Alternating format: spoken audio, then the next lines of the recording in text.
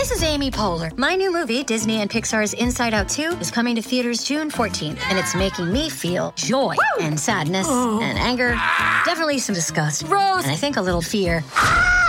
But I'm also feeling these new emotions like anxiety, embarrassment, envy, and ennui. It's what you call the boredom. Okay, that one was weird. It's gonna be the feel everything movie of the summer. Disney and Pixar's Inside Out 2, rated PG. Parental guidance suggested. Only in theaters June 14th. Get tickets now. Welcome to Name 3 Songs. I'm Sarah Fagan. I'm Jenna Million, and this is a podcast where we challenge sexism in the music industry and empower fangirls. Because let's be honest, fangirls knew about that band way before you did. And if you stick around long enough, we'll also let you in on some new music the girls are already crazy about. And before we get started today, this is just your friendly reminder that if you want more content from us, you can get that at patreon.com/name3songs, where we have bonus episodes, a Discord server, and other fun stuff. Or if you just want to tip us because you feel like we're doing a good job and want to say thanks, you can do that at paypal.me/name3songs, but no pressure. And so let's get into things today. Jenna, would you like to tell everybody what we're talking about today?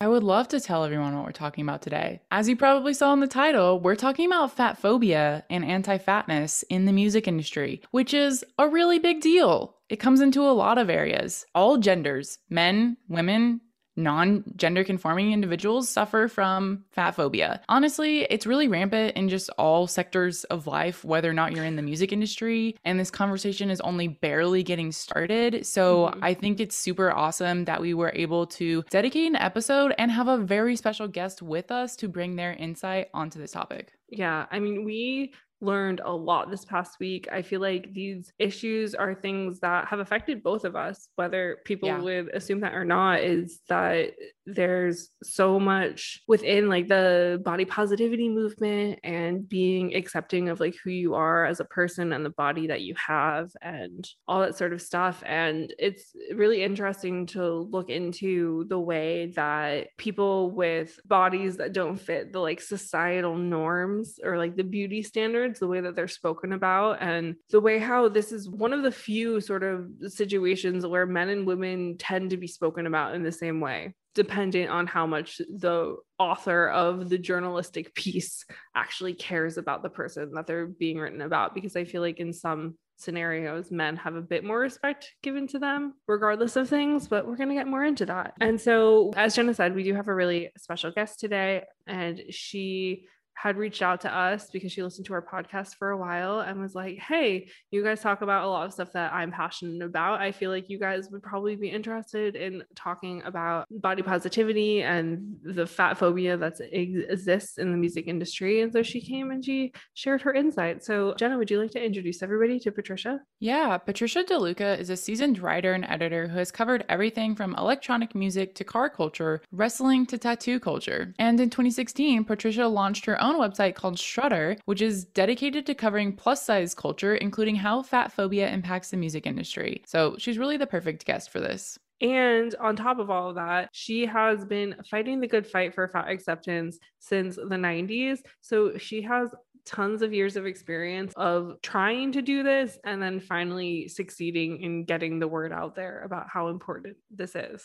So without further ado, Patricia, thank you for joining us today. We're excited to have you. Thank you. Thank you guys for having me on. So today we are talking about fat phobia or anti-fat bias within the music industry, which I think is a huge deal because, often on this podcast, we've had conversations about mental health and how that conversation is relatively new. And I think the fat phobia conversation is even newer in the fact that people really haven't wanted to address it. And there's only been a few instances quite recently where people are actually coming out to talk about this. So we're going to take a look at why this is happening, why no one's talking about it, why and how we can talk about it moving forward, and also about how fat phobia applies differently to both men and women because both of them are affected by this, but in different ways. So Patricia, since you have been, working in and around the music industry as well as writing about fat phobia for a very long time, can you share at what point in your career you realized this was an issue within the music industry?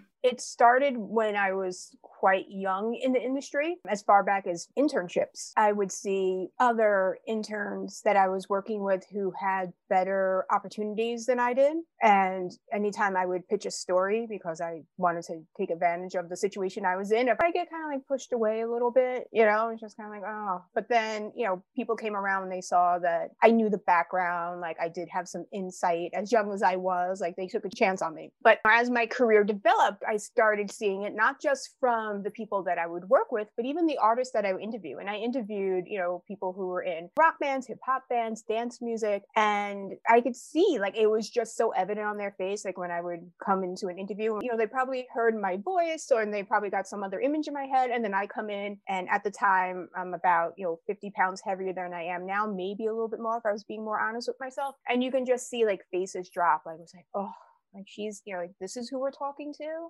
And all of a sudden, like my questions either were like being answered half-heartedly or maybe not at all. And then I would have to press a little bit to kind of get something. So I saw it like fairly early, and it wasn't like an observation. It was happening to me. But I really couldn't share that with anybody because there's really no one of my size I was working with. Rock and roll is thin and starving and, and that's celebrated. So I come in much bigger than, I'm always the biggest person in the room. So it's like, well, what is this person doing here? She don't get it. She doesn't understand what we go through. It took a lot of breaking through to get people to get me like an iota of respect. That is honestly so crazy to like hear you say this, because unless you've experienced it, it's not something like that you think about often, just because if it's not your personal experience, you would have no idea. But like the fact that somebody would judge you based on your body about whether or not you can do a job is ridiculous. Yeah, I was on the phone with someone who was an international DJ, and we were working on a story, like a travel diary. And I would speak to him, and then he ended up speaking to my editor-in-chief, and all he could ask my editor-in-chief was, well, what does Patricia look like? Ugh. And I told my boss, like, please don't describe my appearance to anyone.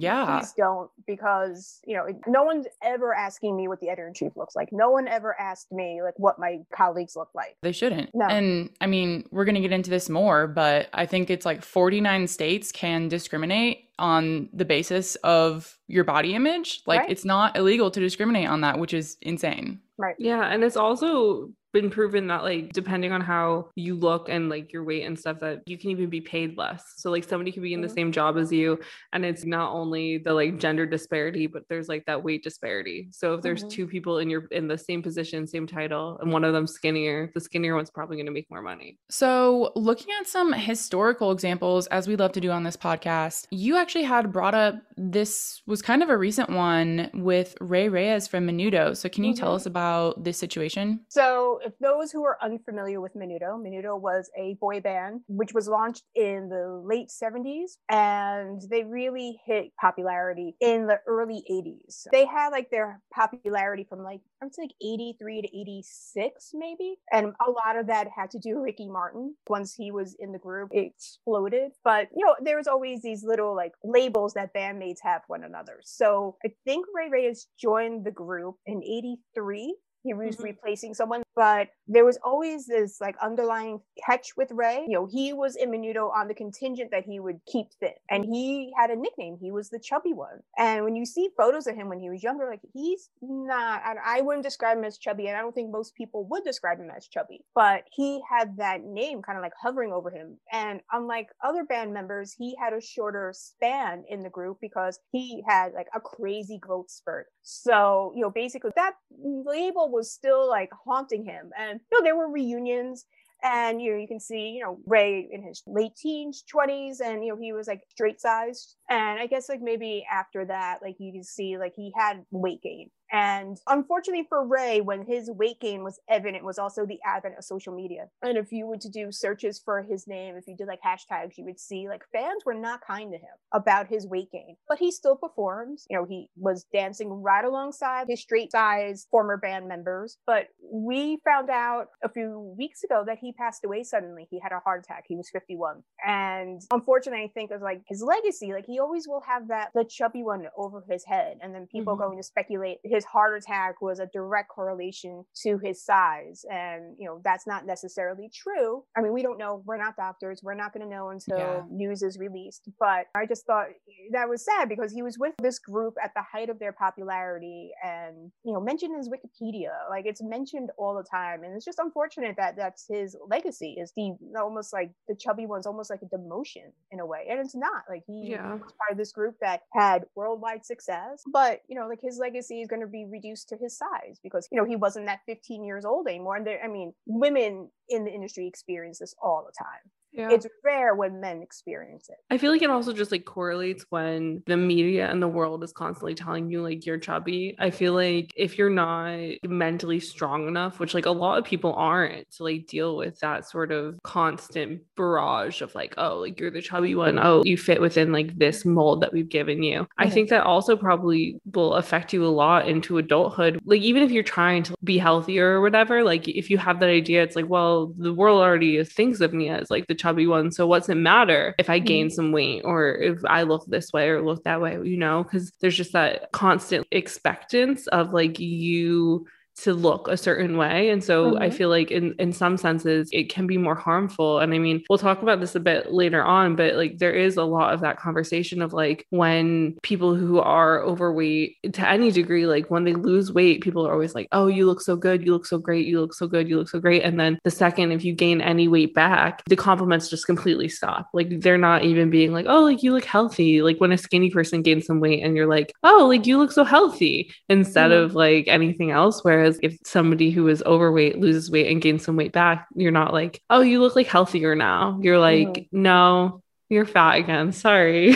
Yeah. And sometimes, as someone who's experienced that as well, like sometimes it's delivered like in a smirk, like, oh, we knew it wouldn't last. Yeah. And also, as you're telling this story about Rey Femenito, it brings up the Axl Rose story of like Axl Rose used to be a very thin, muscular man. And with his age, he put on a lot of weight and he had an insane backlash. Like people had no shame in calling him out. And I think this particular is an issue within the conversation as it relates to men because nobody wants to have this conversation. And so when they see someone like Axl Rose, it's easy to pick on him because it's like, oh, you were like a skinny guy, like you used to have privilege and now you don't, and we're going to call it out and make fun of you for it because you used to be the type of person who benefited from this privilege. And it's just funny, like there were lots of article headlines, but this one from Daily Mail in 2011 was "Sweet Pie of Mine, Guns N' Roses frontman Axl Rose is unrecognizable after piling on the pounds." That is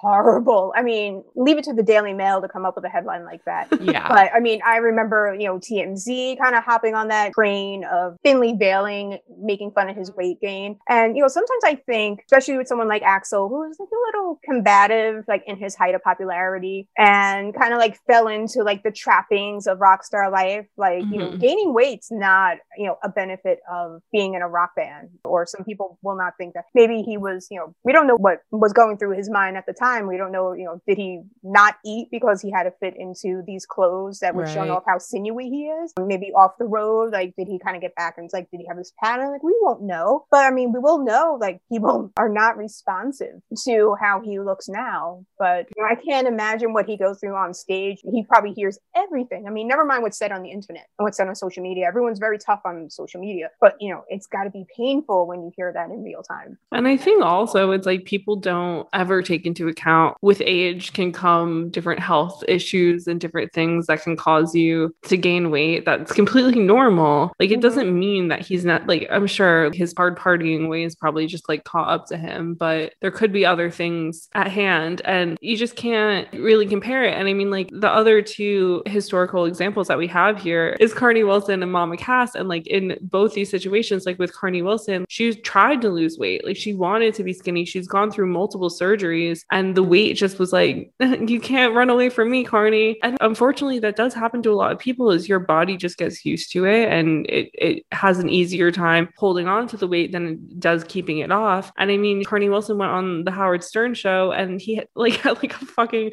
scale at his radio station in order to like weigh women to make fun of them. I think he also did that to Anna Nicole Smith. He would mock her weight. I feel like he weighed made her. She like knew that he had the scale and she like avoided it. There was something along those lines, but it's just so messy. And like when she was on his show, he also was like, oh, like your husband's skinny. How dare you be with this skinny man? And like questioned him to be like, oh, are you just with her because she has money, because she has connections? And questioned her being like, why are you not attracted to fat men? And this whole thing. And it's like, number one, it's just like this dirty thing of, it's like, why do women have to be attracted to fat men, but like men aren't allowed to be attracted to fat women? Like, why is that a thing? True. Like, that's just like annoying. And also, especially like nowadays with like the internet and all that stuff, overweight men who aren't taking care of themselves are like online on like Reddit forums and different things, like not all of them, but like a good amount of them, and are just like angry about women. And it's like overweight women have felt the need to overcompensate with like personality and being funny and like interesting and having lots of things to talk about and just being very bubbly, even if that's not who they are. Whereas I feel like men are just like told that they deserve whatever they want, you know,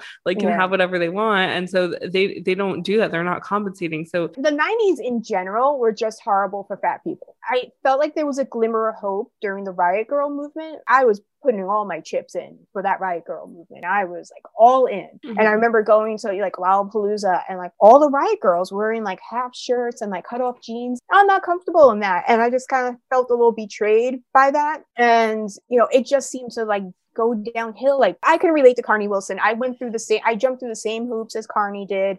I didn't have a magnifying glass or any way that she had it. It's terrible. And I'm glad that she's with us today, because some people wouldn't be able to endure that. And there was a time Howard Stern was super popular in the 90s. And, you know, his shtick was like, you know, he was middle-aged man who was upset that, you know, he couldn't live like this rock and roll lifestyle that his fame gave him because he was married with children and he had to live vicariously through other people. But then men had opinions how women should look, and, you know, enter someone like Pamela Anderson. And she's a beautiful woman, but not everybody can look like her. But all of a sudden, this became a standard. And I used to have this line, and it's obnoxious, but I would say, men that look like Louis Anderson expect a woman to look like Pam Anderson. And I personally felt that because I would go out with my friends, and my friends are great. You know, they're beautiful inside and out. But, you know, I was regulated to being like either the wing person or just kind of like, you know, someone to kill time with. Like no one really talked to me beyond, hello, how are you? And if I tried to hold a conversation, like eyes would go adrift, or some guys' eyes would look down. Like they were clearly not into talking to me beyond. But if I talked about music or if I had an opinion, all of a sudden, like they would perk up or try to challenge me, which is, you know, I heard the title of your show for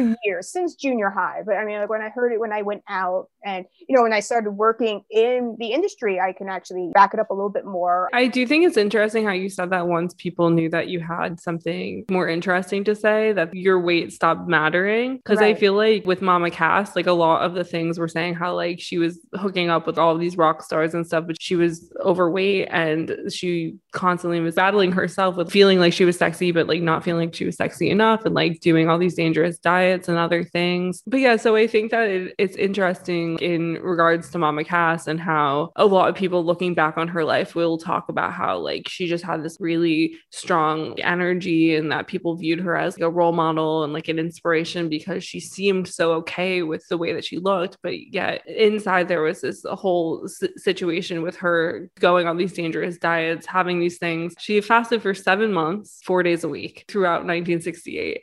And in that year, she like shed over 100 pounds, but she wound up in the hospital and she just like never recovered from it. And then a lot of scenarios with that, it's like you have an even harder time losing weight again. But on top of that, in a similar scenario with Raya from Menudo, Cass died from a heart attack, like unexpectedly, but because she was overweight and this was kind of like a running joke of like her weight, the news sort of ran with the fact that like in the crime scene information or whatever was released to the public stated that there was like a half-eaten ham sandwich. And so the story was that like she died choking on a ham sandwich. And like, of course, like overweight Mama Cass is gonna die doing what she loved the most, eating. And it's like like an autopsy literally revealed that like that wasn't the case. There wasn't even food in her stomach. Like she hadn't eaten for hours. That's like the saying, like, don't let the facts get in the way of a good story. Yeah, her dying, like choking on a sandwich, you know, lives up to that fat legacy of hers, which is unfair.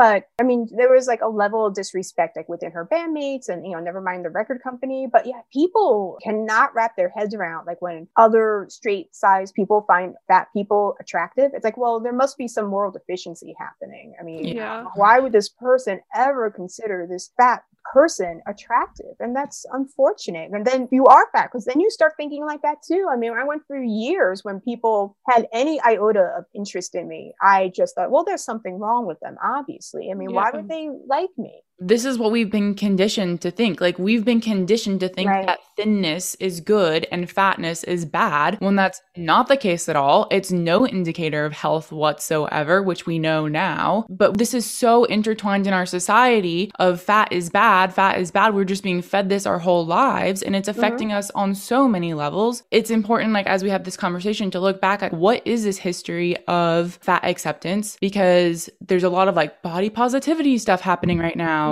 And like, that's not where it started. So looking back at 1969 is actually when things got going with the National Association to Advance Fat Acceptance, or NAFA. And this was basically a group of people who in this year, they held a fat-in, kind of like they had the sit-ins, where a bunch of fat people went to Central Park and enjoyed themselves, which I love. I also just love that this movement was started by like two husbands that were like, let my fucking wives be fat and happy. I fucking love them. Right. Like, you go. Yeah. Yeah, and that's not usual either. It seems like they did a lot of educating the public and kind of like advocating to make weight a legally protected class. However, there were some women within that group, Judy Freespirit and Sarah Fisherman, who were involved in the more radical activism of the women's rights movement and the LGBTQ movements. And so they saw like there's more we can be doing, and they like really wanted to take this to the next level. And so in the 70s, their goal became to upend the medical industry and call attention to its fat phobia, and they were known as the Fat Underground. And so they started looking through like medical journals, and they were finding rampant fat phobia in medicine. And Sarah, going back to the Mama Cass story, in 1974 at a Los Angeles Women's Day march, they called out the medical community for essentially murdering Mama Cass with fat phobia. But they kind of lost momentum in the 80s and it disbanded. And then in the 90s, there were some laws around workplace discrimination, but it kind of like petered out for the most part. So I don't know if you remember anything specific about those movements. I remember hearing about those movements like as I started researching it in the 90s, because, you know, at the time I was working in publishing, I pitched a story about plus size shopping in New York City, because everyone from all over comes to New York City, but not everyone's a size 6. So where do you go for clothing? And my article eventually got published. Like I think my editor held on to it for about 8 months. And then one day it was a flurried research time, like, here we go, we're going to publish it. Make sure all these stores are still open. Luckily, all of them were open. You know, there was like these weird lulls, I would call it, because all of a sudden, you know, you would hear about all these liberation movements like in the early 90s. And then like mid 90s, it started to peter out. And then just, I didn't hear anything in the late 90s about it. It was just like being fat was like against the law. Don't even try to like attempt being somewhat overweight, because even like after I published that article, like I heard good things about it. And I thought, oh, maybe this is time. Like people are really into it. And there was, I think, like one magazine out there covering plus size fashion. And it's like in the history books, it's like regaled in the same way Sassy is. It was a place for like people who felt like they didn't have a voice to be represented, and in a really beautiful way, because it was like these, you know, beautiful designer clothes shot in the same way any fashion magazine would shoot it. You know, was it fat women in scarves and black clothing? You know, it was presented in this really lovely way, but even that was no longer seen. Like after a while, it was just like, you know, different body types were being celebrated. And at that time, late 90s, it was like big boobs and narrow hips. And not a lot of women fit into that. Yeah, like you couldn't. I do find it interesting because I mean, like in the early 2000s too, like when I was a kid and like a preteen, the fashion was very much you had to be skinny to wear clothes. There was nobody that I can even think of that even looked healthy really around that time. And so it must be so frustrating as somebody who in the 90s wanted to work in journalism, was trying to have a beat around something that you were passionate passionate about, and to be doing research on something and realizing that for like 20 years prior to like you being old enough to work in journalism, there were all these movements for like fat liberation, all of this stuff moving forward in like fat activism space. And then you're there and they're like, no, we hate fat people now and fat people have no rights. And that was sort of the case for like at least a decade. Probably a bit more than that. And so my question for you is, as somebody who got so fed up that you made your own website to cover essentially just like fat people's stories, like in the music world, number one, like, how did you decide like, oh, okay, like it's time for me to do this? But also on top of that, were there people backing you? Was this something that people were like, oh, she has something going on here, like this is so smart? Or were people kind of just like, why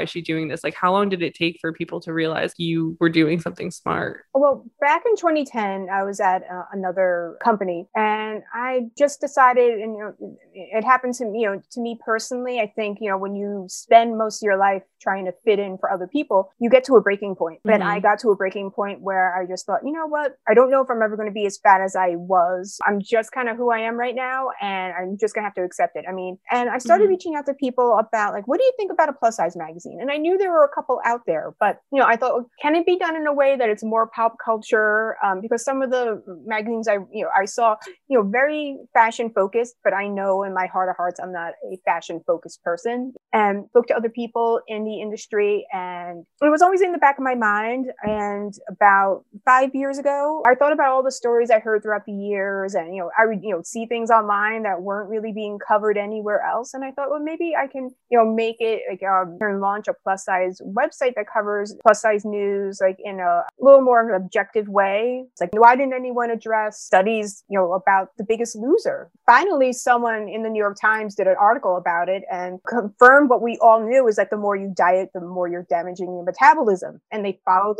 the winners of The Biggest Loser, and of the winners, only 2 kept the weight off, and it was because they had weight loss surgery. So it wasn't from, working hard and watching what you eat, because that's it, right? Like that's all we needed to do was just work hard and eat less and work out. And, everyone who's ever been on a diet has done that and hasn't given those exact results. And then you're pinned as a failure because, you did it. You lost weight, but you couldn't maintain it because it's hard. So I just felt like there was a need. But, I do think, some things need to be called out. Like the plus size community was really upset when Leah Dunham launched a plus size clothing line, because she went on for years talking about how she wasn't plus size. Yeah. She almost did like interviews like on par with like someone like Amy Schumer. Like, I don't know if you remember when Leah Dunham had her newsletter. Yeah. And there was like an interview in there, almost like, like interview style, like celebrities interviewing each other. And they were all talking about how they weren't plus size. We've been hearing this for years. Stop it. You're insulting people who are legitimately identifying themselves as plus size or fat. And you're backing up like, no, I want no part of this. Yeah, like this is the frustrating thing. And I think that it's really important that there are outlets out there that report about people who are genuinely like plus size, or are just like, oh yeah, like I'm just like a fat body. Like that's just who I am. Because I feel like in so many outlets, the way plus size and like overweight people are spoken about is just very derogatory. And I think also it's like that thing where the average US woman is over a size 16. And there's also just like this forgotten section of fashion, which is like essentially between like an 8 and a 16, which would be classified as mid-size. Because once you're over a size 16, which is like the average size of a US woman, that's when it starts to become like more plus size. And it's like when there is somebody like Amy Schumer, who is a mid-size person, referring to them as plus size because our vision is skewed, it makes somebody who is not skinny, is just like a healthy person, be horribly fat phobic. And that makes somebody who is probably pretty likable completely unlikable, because you're just like, do you fucking hear yourself that like being fat is like the worst thing? Like being called plus size is like the worst thing that anybody could ever say to you. It's so interesting because, again, like we've mentioned some men in this conversation. Men, when they're larger, they're not called plus size. Like they have retail stores that are like big and tall, or like husky men, or like words that describe somebody who is bigger, but like they don't sound as negative. Like, because I know plus size isn't supposed to be negative, but it just others you. Yeah. Right. Yeah. And big and tall are not used as insults. Like big and tall didn't decimate you in the school playground. But fat did, fat for a really long time, or it still is in a way. I think it's kind of out the door, but being used as an insult. But so many people are reclaiming the word just as a description. You know, it's like, you can't think of anything else. So once I think people take that back, or, don't give that word so much gravity, or, make it devastating, maybe there can be a time that people can hear plus size and fat and not have like a cold streak go up your spine. What you're saying is actually really interesting because, I mean, two things is that like people will use the term fat to be like, oh, like I feel fat when they just feel not good in themselves, which is not nice because then it's like, oh, like if you actually have like a fat friend and you're like in a room with them, they're like looking in the mirror and you're like, oh, I feel fat today. It's like, oh, so like you feel like me all the time? What does that mean? But I think also in the discussion of like the difference between like the way men and women are spoken about, and I think also in that term of how you said like people are becoming more comfortable referring to themselves as fat, I think that goes into another subsection of this whole body positivity movement being commodified by skinny people. And I know, Jenna, you have some thoughts on that. Yeah, so I have some definitions from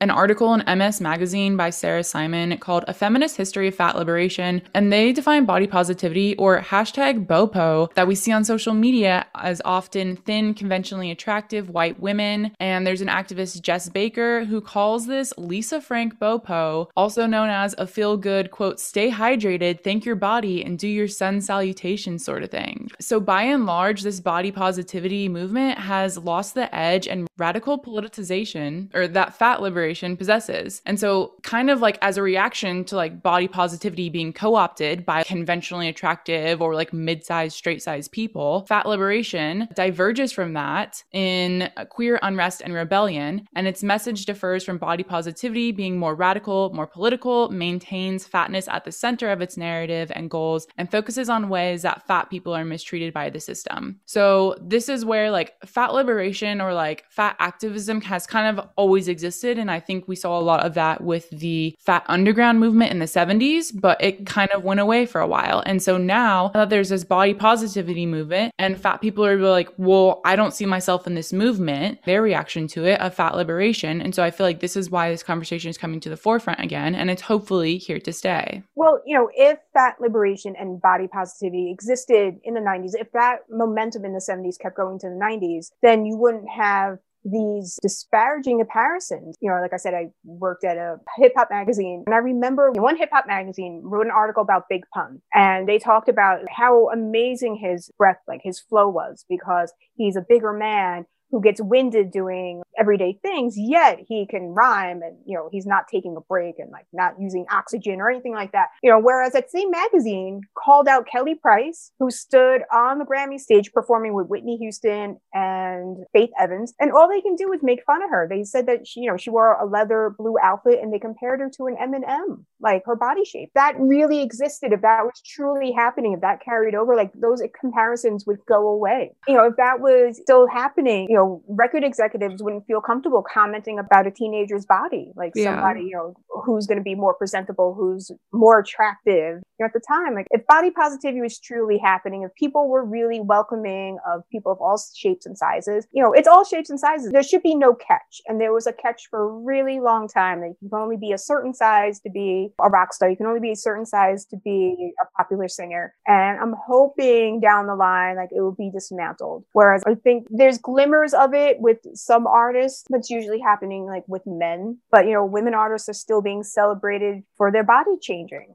Well, I think it's interesting that you mentioned how like with men, the situation can be different, because it's interesting because I feel like if the media likes the man, then the narrative very much is sort of being like, oh, well, he's unwell, like he has these issues, blah, blah. Whereas if they don't like them, like Axl Rose, who has been very much somebody who can be seen as problematic or what have you, like they're going to bully them. Whereas like when it comes to women, most of the time, the language, I feel like the writers of these articles would never say that the language is bullying, but like it is, in a sense, it's very much the language of like, oh, look, they've lost weight, they're worth so much more now. And I feel like the juxtaposition is quite interesting, because in 2017, when Kanye West gained some weight because he was under a lot of stress, I think at that point, like it wasn't public that he'd been diagnosed bipolar, but based off of the articles and what we know now, it seems like he had just been recently diagnosed bipolar. And then like the articles, they're being kind of mean, but also being like, why are people being mean about this? Like there was this Men's Health article written by Elisa Herstick in 2017, and the article is acknowledging that Kanye West has gained weight, but the whole thing is sort of, it's very informative.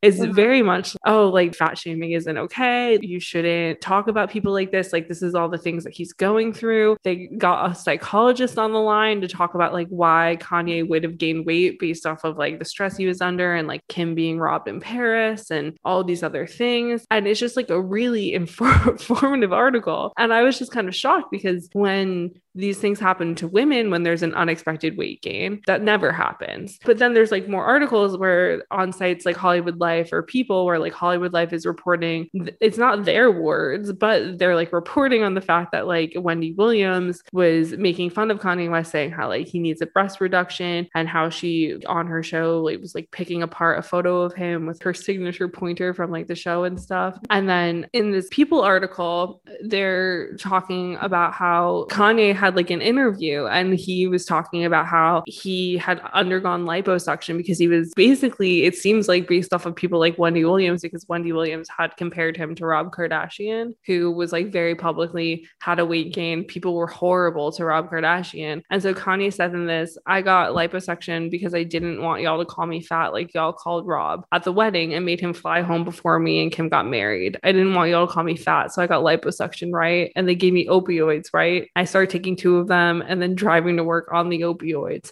So like Kanye, because of the fear of being bullied and because there were some people bullying about him about weight gain, Kanye just started having an opioid addiction. He fell into drugs. And it's like, that's so messed up, especially when clearly there's a differentiation between like somebody at Men's Health who respects Kanye West, literally getting a psychologist on the line to have like an informative conversation about why Kanye would have gained weight and like why we shouldn't talk badly about it. And then these people at these other magazines being like, oh, like we're gonna not poke fun at him, but like give press to people who are. Anatomy of an ad. Subconsciously trigger emotions through music. Perfect. Define an opportunity. Imagine talking to millions of people across the U.S. like I am now. Identify a problem. Creating an audio ad is time-consuming. Offer a solution. Utilize cutting-edge AI. Imagine creating all that in under 30 seconds. Well, we did to create this ad. To learn more about AI in the audio industry, download the white paper from audiostack.ai. Anatomy of an ad. Subconsciously trigger emotions through music. Perfect. Define an opportunity. Imagine talking to millions of people across the U.S. like I am now. Identify a problem. Creating an audio ad is time-consuming. Offer a solution. Utilize cutting-edge AI. Imagine creating all that in under 30 seconds. Well, we did to create this ad. To learn more about AI in the audio industry, download the white paper from audiostack.ai. I think also with Kanye, I think because at this point in his career, he had become such a figure in the media. And I think at this point also there was a lot of talk about him just saying crazy stuff, which probably had to do with his mental illnesses. And I think because of that, he became kind of this caricature that like people could make fun of because he was so far out there. But at the end of the day, like Sarah said, this Men's Health article is like really nice to him. And like you never see women being talked about like that nice. No, not at all. No one is sympathetic to women in weight gain. And even with someone like Kanye, I think people put up with a lot of stuff from Kanye because of his music. You know, I feel like the genius label lets you get away with so much, and that includes being weird or just not being a nice person. I mean, there are people who have talent that are decent human beings, and there are people who, you know, get away with a lot of stuff because, you know, they're a genius. God forbid, you know, you say something in them and then we'll never hear from them ever again. I don't necessarily think that's true, but I think when you work in the music industry for a while, people who have talent get treated with kid gloves. So if someone with all this talent is, you know, saying something rude or wrong, you don't bother that person because they're really talented. But, you know, they also said some jerky things. Like they can be called to the carpet on that too. Yeah. And I mean, we have like just a couple examples of just other men in music who have spoken about this. And I mean, like Ashton Irwin of 5 Seconds of Summer, even Tyson Ritter from All American Rejects have all struggled with their own weight, and they've all had different things. But I mean, like Ashton Irwin has said that like he suffered from an eating disorder and has had all these issues and like felt like he needed to look a certain way because of what he was doing and had that battle. And now he sort of has gone over that and is like, I'm just gonna look how I look and not allow like my body dysmorphia to own me. And I mean, Tyson Ritter was a fat kid. He grew up fat, and not a lot of people know that. I was just like obsessed with All American Rejects. Yeah, when you shared that with me, I was shocked because I also pictured him like, oh, he must have just been born thin. He just looks really yeah, no, sinewy. he was like a chubby kid. I mean, he was never like super heavy. He was like in mid 200s, but like he is like a tall guy. But he said that like in high school, when he started the band, he just would like start walking and then start jogging and then started running, and then he like got fit in time for them to be successful. But I'm sure based off of things that other men in the spotlight have said, that there is that sort of like nagging thing of like, if I don't look a certain way, am I going to be successful? And I just think it's interesting in the Sam Smith scenario of how they've in the past, like they spoke to NME in 2015, and this was before they came out as non-binary, so they're referring to themselves as a man in this interview, just so you guys are like okay with what is being said. But they basically were saying then that I feel pressured to look a certain way. For women, the pressure in this industry is horrendous and it's got to stop, but it's the same for guys, even though they won't speak about it. And I feel like that has just been proven in a lot of what we're saying, is that like these men, especially if the people writing about them don't like them, or the people talking about them like on social media or whatever don't like them, that they face a lot of backlash. I would also just like to mention in that Sam Smith quote, they also said that just because they've lost weight doesn't mean they're happy or content with their body. And because of the media and because of what I feel like I should like, it's always going to be a battle in my head. So again, we see this thing of thinness being equated to good, but just because you've lost weight doesn't mean you actually feel good. Like you actually have to do a lot of mind body work of like accepting who you are. And this is why we see a lot of people who do lose weight or who become very thin wanting to attain that goal of thinness that is put on a pedestal. And then you realize that there's this disparity of like, just because you achieve that goal doesn't mean that you're happy with yourself. You can always want more and more and more. And so I think this is where like Lizzo and Adele come into play. They've always been like, this is who I am. And of course, like with Adele, we have the conversation as of recently of her losing a lot of weight and people being like, oh my God, you finally lost the weight. Congratulations. Like you're now this beautiful woman that was like always hiding in there under the weight.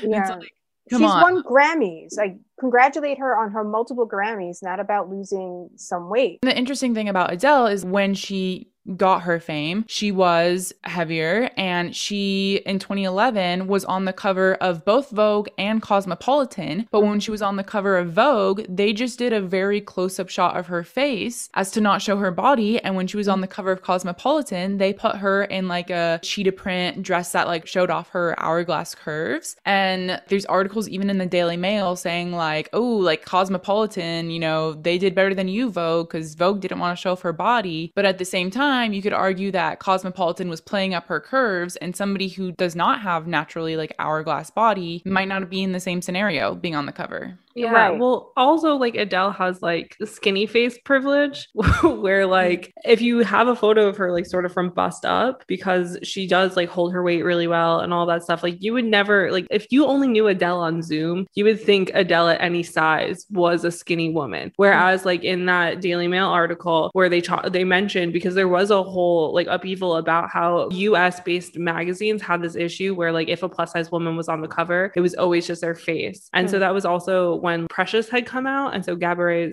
Sidibe had been on the cover, and it was also like just a headshot. And it's like, would she have been given like a full body shot anywhere else? Probably not, because people are like, oh no, like we can't advertise the way her body looks because it's not what people are going for. And I think also in the Adele situation, like Adele's talent far surpassed like any other issues that people could have with her because of the way she looked. So I think that websites like the Daily Mail or the Sun or thise other places who would normally probably be quite mean to her because of how she looked were not, because they were like, well, she's talented. Because I mean, in 2012, I didn't even know the Sun was given access to interview people, but in 2012 she was interviewed by the Sun, and they like allowed her to like criticize other artists, and she basically was saying like these artists will like flaunt their flesh to flog records, and she was basically saying how like success shouldn't be dependent on what you look like. And like she obviously has proved that, and like more women since then have proven that. But I think also because Adele also is just like a beautiful person, regardless of her size, I think that she was given a lot more leeway than other plus size artists have been given, because I think that in the back of people's minds, and a lot of these articles that we pulled for this were very much like sort of saying that like it felt like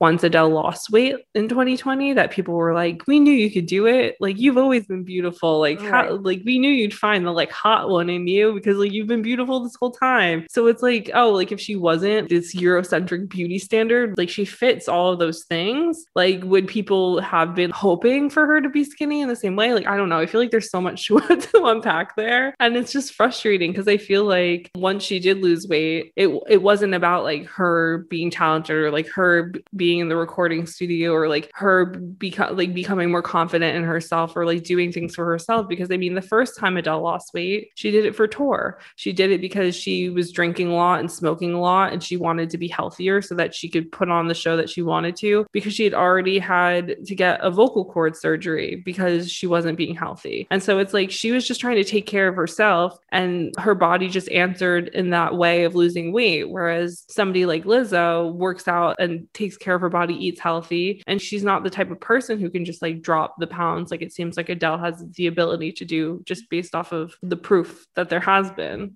Yeah, if you follow Lizzo on social media, like you see that she's, she has training, she was vegan, and even her fans were upset that she was choosing these different paths, and she had to address it. But yeah, it's interesting that Lizzo's fans want her to remain a certain way, whereas Adele's fans were almost congratulatory about her weight loss. And she had the Grammy, she had every accolade, she earned them like in her body, like in her size. And I don't know the motivation for her losing weight, but she did it, and it doesn't make her any less talented.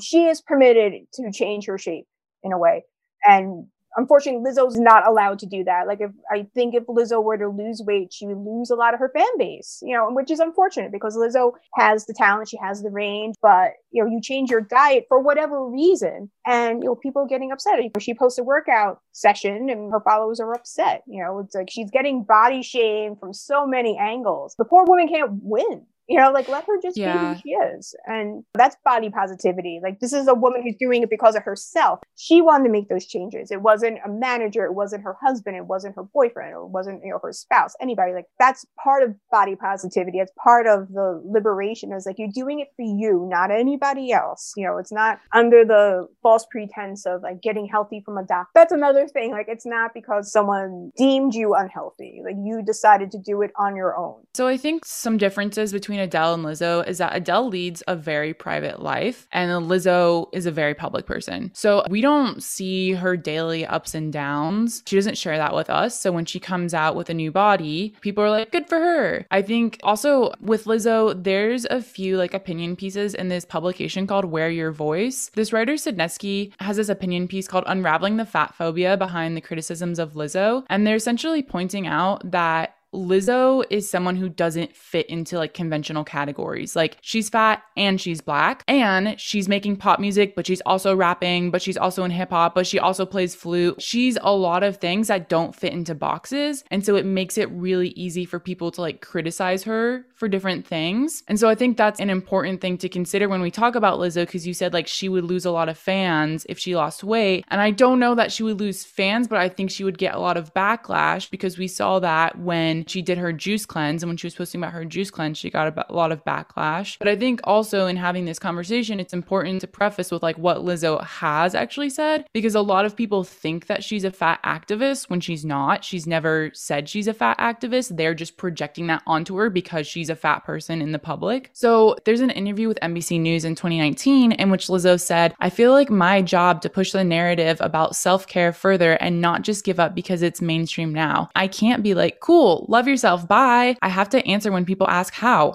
do I love myself? And I've been able to start answering those questions for myself. How do I love myself on the days when I hate myself? How do I love myself in a world that doesn't love me? How do I love myself in the face of systemic racism and misogyny? How do I love myself amid fat phobia? How do I love myself still? So these are really important because like Lizzo is recognizing that like she's part of this society where we have racism, misogyny, fat phobia, all of these things that are systemic things that we've all grown up with. And like I said, she's not contained by any boxes. So there's this bigger conversation, and she just happens to be the example person in the spotlight. Yeah, I definitely think we pinned a lot of things onto Lizzo, probably unfairly so. I remember going to a show at Radio City back in 2019, and it was probably the first time I saw people of all shapes and sizes there. You know, whether she wants to be or not, she's definitely like a leader in body positivity and fat acceptance. But yeah, it seems, you know, when Lizzo makes changes, her fans take it a little more personally than maybe the average artist, because maybe they recognize themselves in someone like Lizzo, and, you know, listening to her accept herself and then, you know, makes like a little bit of a change. Like, I don't think the juice cleanse would make or break anybody. You know, for Lizzo, she had it on a public platform that she was trying it, and, you know, people were upset that she was doing that. I don't think that was going to be her life. You know, I don't think she was going to be one of these people that like was going to be the person known for their juice cleanses. She's so much more than that, but just one part of that person's life. And as fans, like, we put so much, we're invested so much into it that there's like the slightest change of, you know, people feel comfortable calling her out on social media about that. It's like, there's so much else going on. Like, that's where you're putting all your energy into calling Lizzo out for doing a juice cleanse. I mean, like, we do have the great juice cleanse debacle of 2020 that you and Jenna both have referred to. And I mean, it's interesting because also in the Wear Your Voice site, there was another article by Rashid Ajumi, and they were talking about this and about basically how detoxes are meant to like cleanse you, but it's not really like a real thing. Like, it's kind of a scam, but people aren't necessarily doing juice cleanses as a diet. They're doing them because like, oh, like I've been doing something where like I don't feel that well, like I just went on vacation and I ate food I don't normally eat, so like I'm gonna have a cleanse. And like some people will do a juice cleanse, some people will just like eat vegan for a week, some people will just eat certain foods for a week. It's all different things. It's supposed to like help detox your body or whatever. What Rashid was saying in this article is that there's a lot of medical information about there about the different risks of detoxes and the difference between them and diets, and how they were also saying how like for thin people, like Lizzo's detox was like an apparent contradiction of the way how she promotes self-love, because she said that we should love ourselves, but she's apparently not allowed to partake in something that might alter her body, which I thought was like a very good statement to make, because I feel like that is a lot of the issue, is that you have these two camps that love Lizzo, where it's these thin people who are like, oh yes, she's my fat friend, like but that's what I feel like they view her as. It's like, no, oh, like, definitely she's she's like the ideal fat friend scenario of like, she's just like confident in who she is, like she's gonna make you feel better about yourself. But she's also beautiful, so like she doesn't make you uncomfortable because she's nice to look at even though she is overweight, and she holds her weight pretty decently, and like all these things that like thin people find acceptable in fatness, she hits those check marks. And then other fat people are like, oh yes, like Lizzo, the queen of fat acceptance, the queen of all these things. But Lizzo has never come out as being like part of the fat acceptance movement. Most of what Lizzo does very much fits within the checkbox of like what body positivity is, which is just loving your body and being okay with who you are. But like, if you lose weight, that's okay. But if you don't, it's also okay. And like, whatever the thing is, like, she's not going out there trying necessarily to be thin. She's just trying to be healthy. And if a side effect of being healthy means that she loses weight, she's okay with that. She'll be okay if she's not fat, you know? Whereas I feel like there are people in that like fat acceptance movement who are fans of hers. And like Rashid also pointed at this, where they're just like, oh, you're not allowed to lose weight because then I don't have you anymore. And it's like, she should be allowed to do whatever she wants, but also just because she went on one fucking juice cleanse doesn't mean that she's trying to lose 300 pounds, because we all know, number one, she doesn't have 300 pounds to lose, but also like a juice cleanse isn't going to do that for you. Like, it's going to make you shit your brains out for 5 days. Right. Yeah, I mean, what Lizzo does, you know, is not a betrayal on anybody. You know, she's doing things for herself. And I think fans are so invested in her, especially because she lives her life in public. When she announces a juice cleanse or her vegan lifestyle, I mean, people were trying that fruit cereal that she was, you know, that she did. But, you know, people were trying that on the basis of, you know, Lizzo doing it. And she wasn't promoting weight loss, weight gain. Like, she was just trying it. But, you know, she has such an influence on people.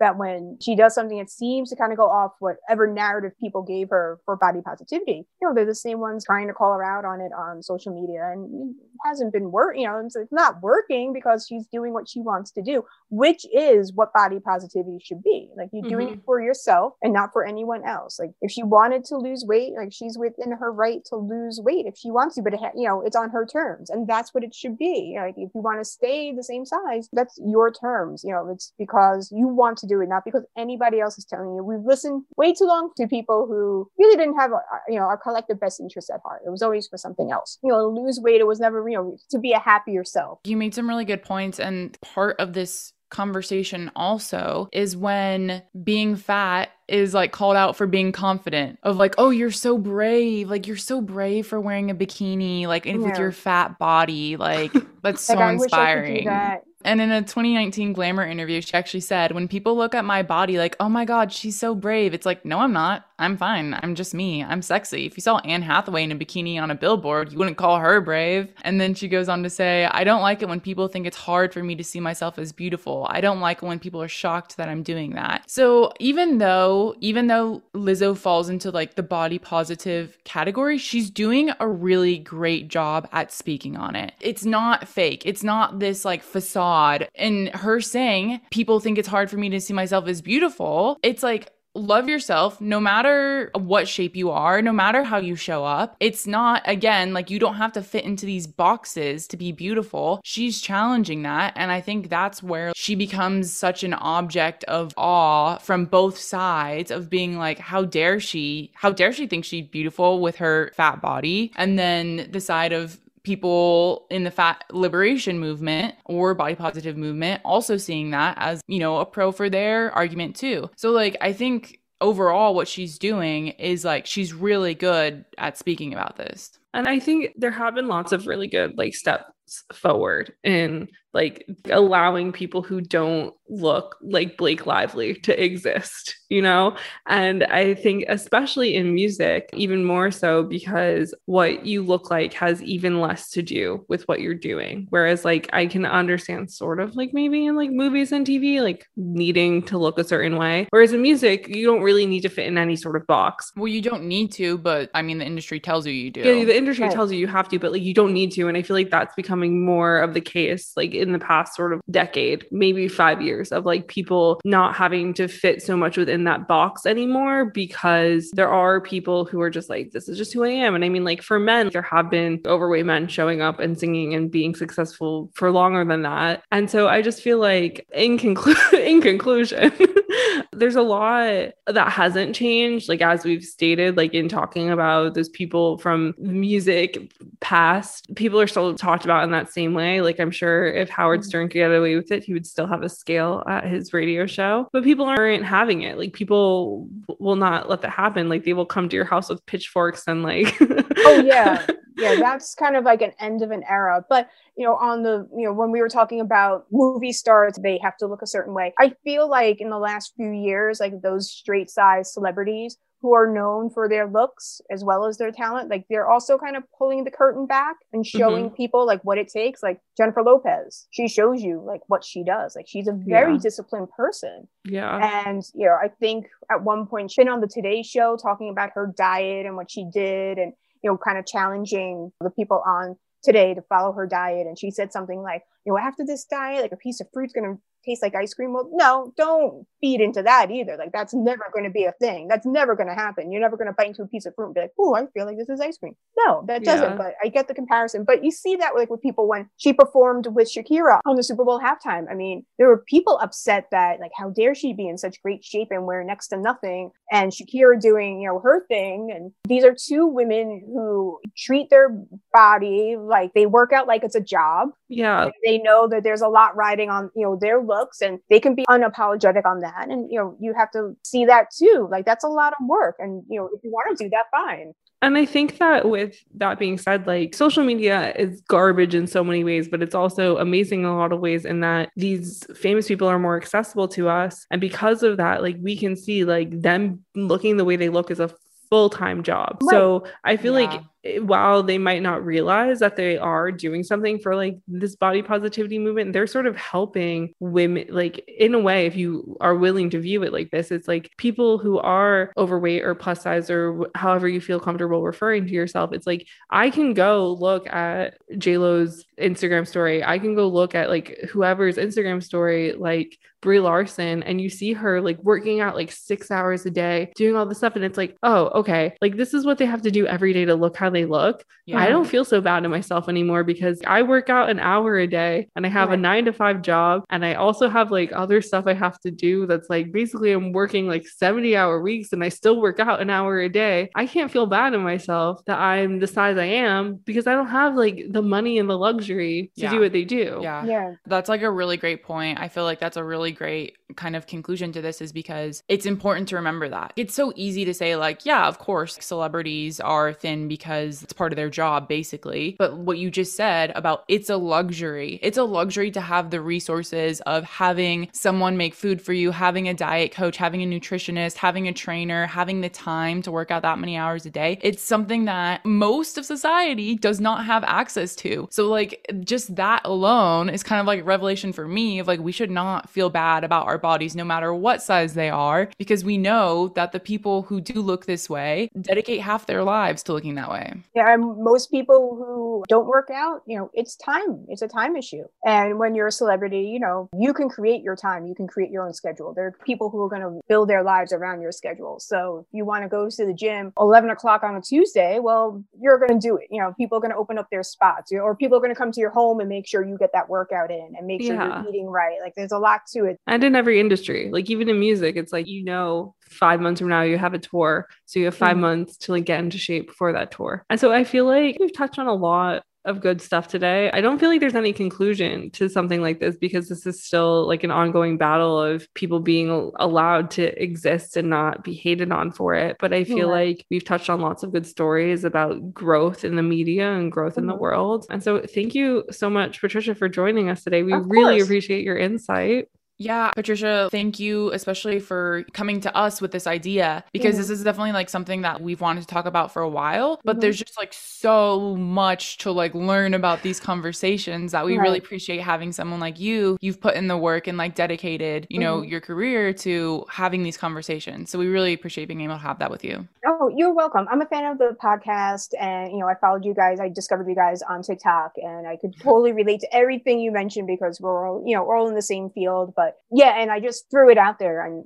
that's how I've been kind of conducting my career. It's like, hey, what about this? And some people understand it, some people don't. But I'm glad that you guys understood it, and we're having this conversation. Yeah, thank you so much. So if people want to follow up and learn more about your work or anything, where can they do that? Okay, well, you can find me at my website called reedstrutter.com. You can also find me on Instagram with that same handle, as well as Facebook and Twitter. Awesome. We will have everything linked in the show notes if you guys want to check out more.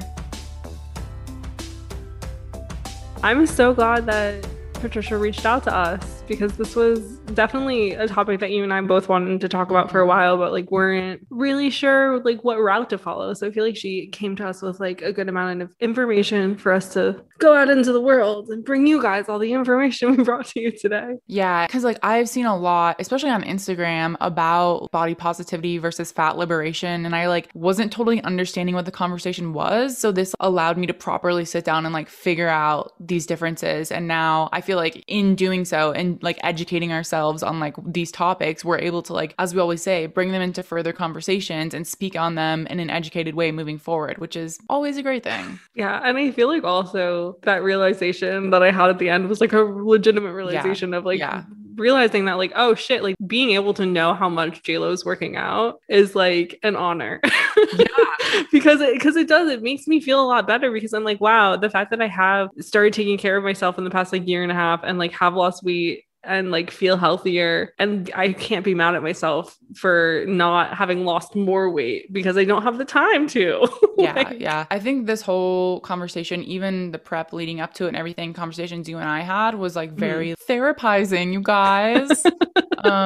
Because it's like, it's true what we say. This conversation is relatively new, and a lot of people are having the body positivity conversation, but there's so much more than that. There's the mental half of it, of like accepting yourself, not just wanting to be like, yeah, like, I don't know. I feel like body positivity can be so shallow, but like having this conversation has made me understand these things a lot better. Yeah. I mean, it's really nice in doing research on this, like realizing that there are other movements out there that are like more sort of people that look like me and are bigger than me, like accepting themselves and being confident in that, because I'm so fucking sick and tired of like skinny girls on Instagram being like, look at my stretch marks. We all have stretch marks. And it's like, yeah, it's called fucking puberty. Like we all grew 7 inches in the middle of the night at the age of 12. Like that's not, you're not special. And it's just frustrating because I mean, like on TikTok, there is a lot of like really great content, but there is also a lot of really triggering content of like skinny people being like, bodies that look like this also look like this. Bodies that look like that also look like that. Like, it's like, shut the fuck up. But thank you guys for coming on this journey with us. We hope you learned some things.